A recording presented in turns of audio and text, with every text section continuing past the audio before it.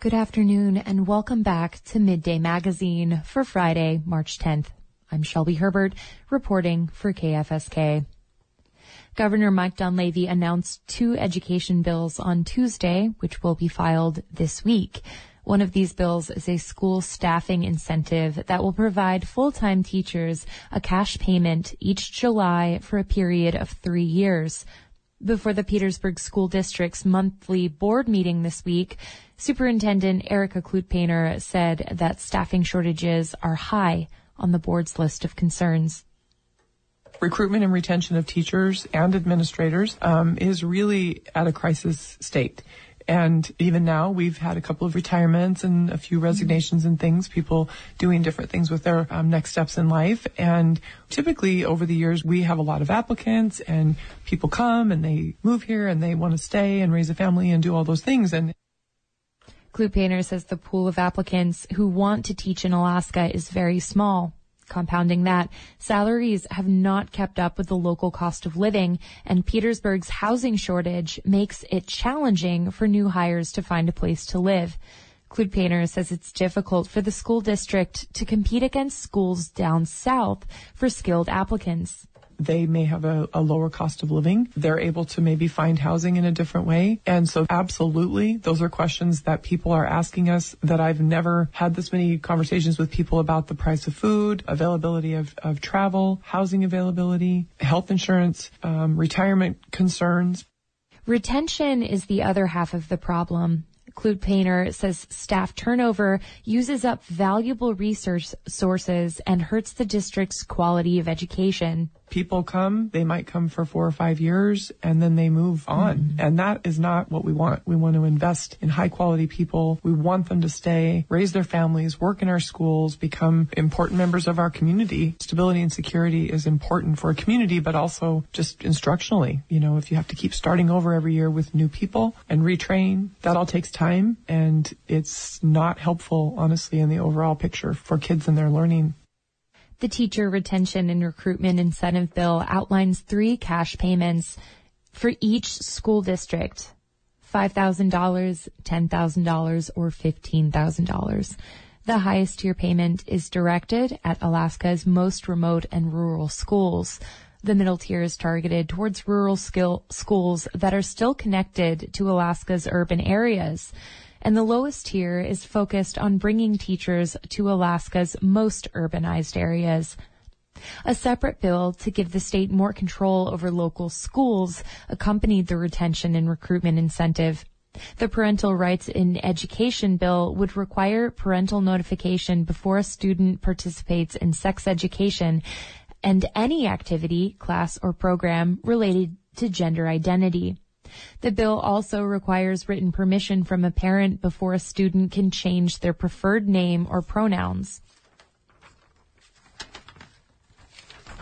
Following Governor Dunleavy's announcement, the Alaska House Coalition issued a statement praising the teacher hiring and retention bonuses, but denouncing the parental rights bill as, quote, a distraction that will do nothing to fix overcrowded classrooms while removing local control and adding another layer of bureaucracy.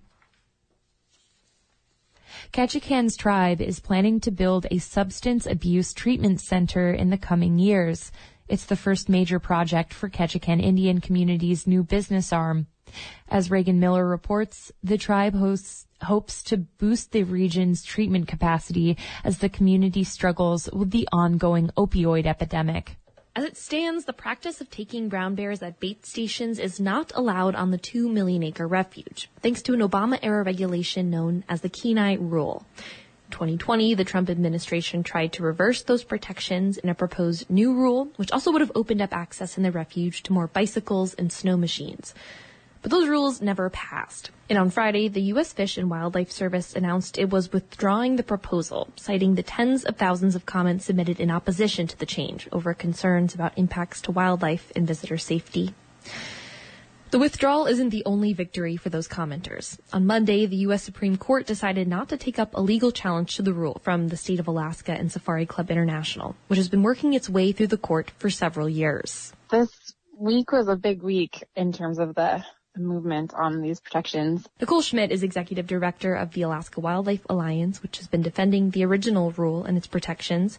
She says the decision shows the federal government does have authority to manage wildlife on refuge lands, including for the purpose of maintaining natural diversity. The second big point is that through the decision to rescind the 2020 rule, I think the refuge really listened to and took a hard look at what those changes would really mean on the ground. In its decision, Fish and Wildlife cited concerns about public safety related to brown bear baiting and increased access for hunters, for example. But advocates of the 2020 rule have a different take.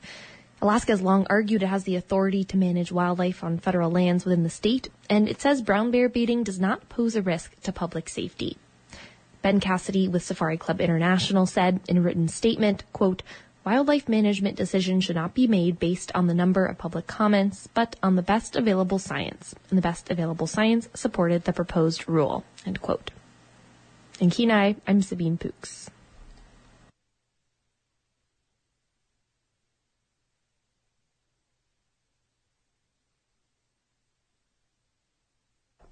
The Environmental Protection Agency held a public hearing in Fairbanks Wednesday to gather feedback on proposed rulings on a state plan to bring an area of Fairbanks and the North Pole into compliance with federal fine particulate pollution regulations. The agency is looking beyond the primary culprit of wood smoke, and as Dan Ross reports from Fairbanks, heard a mix of frustrations from the public. The EPA has proposed disapproval of portions of the state air quality plan and ways to fix them. Agency proposals include reconsideration of new emissions controls for coal and oil-fired power plants, as well as other commercial sources of PM 2.5 pollution, and a switch to cleaner burning, more expensive, ultra-low sulfur diesel heating fuel. The 6-hour hearing included comments from dozens of people.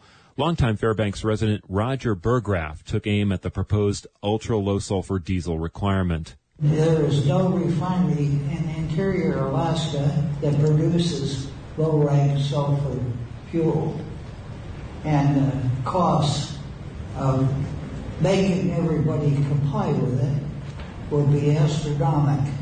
Shane Coyley, Senior Vice President of Doyon Utilities, which operates Fort Wainwright's coal-fired power plant, was also critical of the EPA regulatory proposals. Proposed solutions will do very little to improve the local air quality, but continue to drive local residents out of Fairbanks due to the increased cost of living here.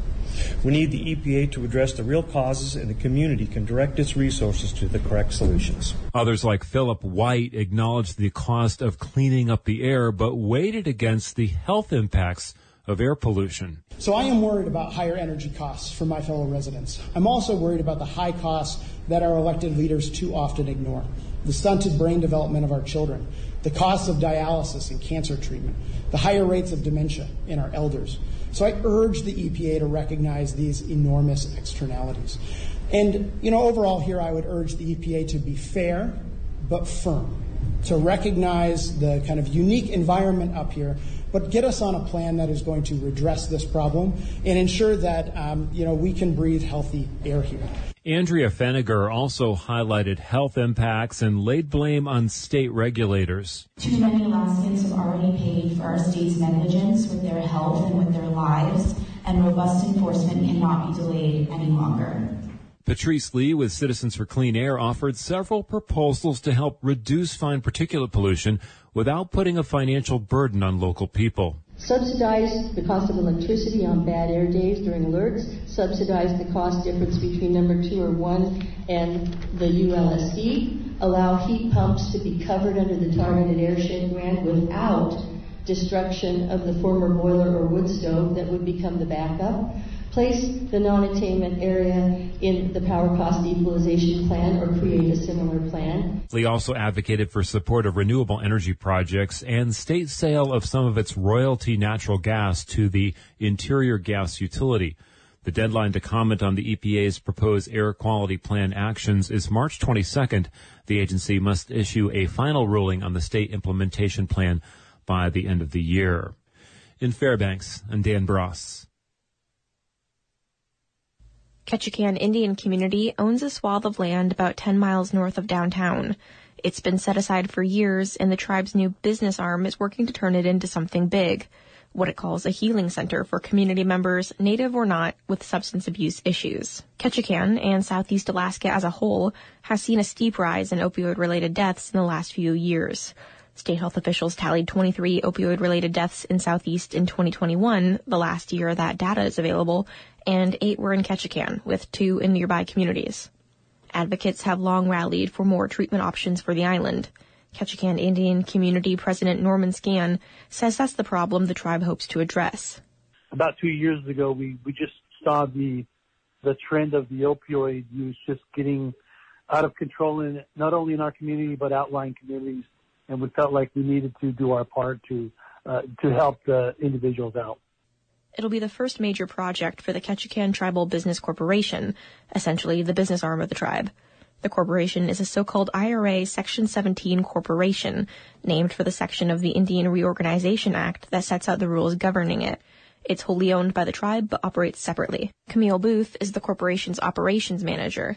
It gives the benefits of being a tribal with also being able to build revenue in other streams in other areas. So it's very much an economic development arm. Booth says the corporation is somewhat comparable to regional and village corporations set up by the Alaska Native Claims Settlement Act.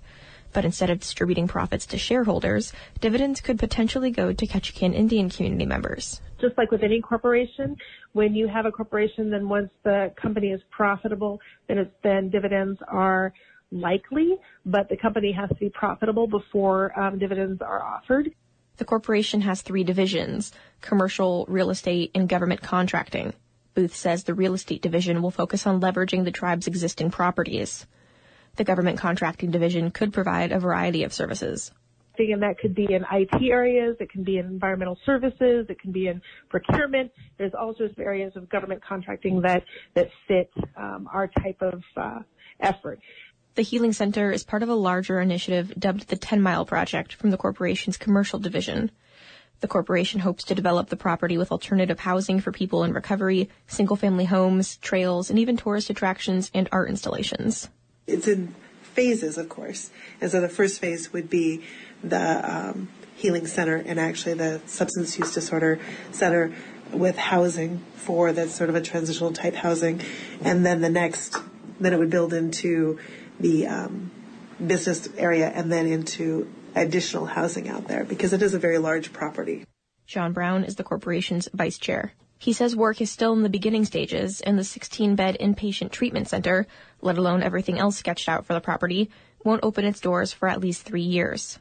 They purchased the property and came up with, and again, this was a long-standing thing that they wanted to try to accomplish. And so we are part of that process. And so we're in the process of, again, we're putting ourselves in place so we can do stuff. And then the next phase is, okay, how much funding do we need? Who do we need to contact? And those types of things. Details of the project are a bit hazy in this early phase of the project. But Booth says she hopes the project will support community members in every stage of their recovery. Reporting in Ketchikan, I'm Reagan Miller. Alaska wildlife troopers caught 3 Kenai anglers in a fishing violation posted on their own YouTube channel, but then let them go with some fines. In the video, troopers say the men removed coho salmon from the water on the Upper Kenai River, which is not allowed during the closed season from November to June. According to a Wednesday statement from wildlife troopers, Jacob Keels, Ryan Cornelio, and Josh Leides were all cited for removing coho salmon from the water. Trooper spokesperson Austin McDaniel says the wildlife troopers were notified of the video by the Alaska Department of Fish and Game.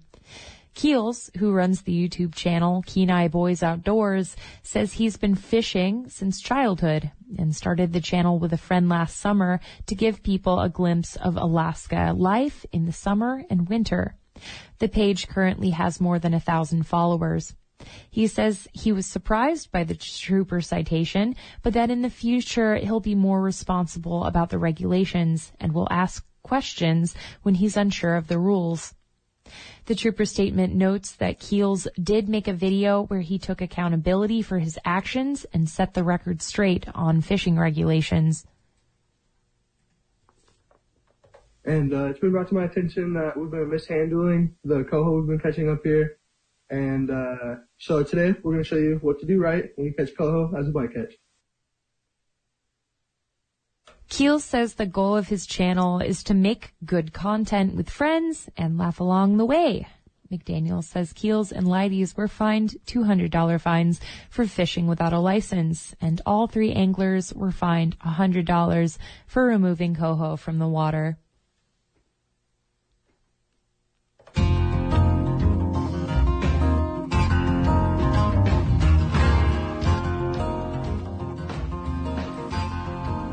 Reporting for KFSK, I'm Shelby Herbert, and you're listening to Midday Magazine.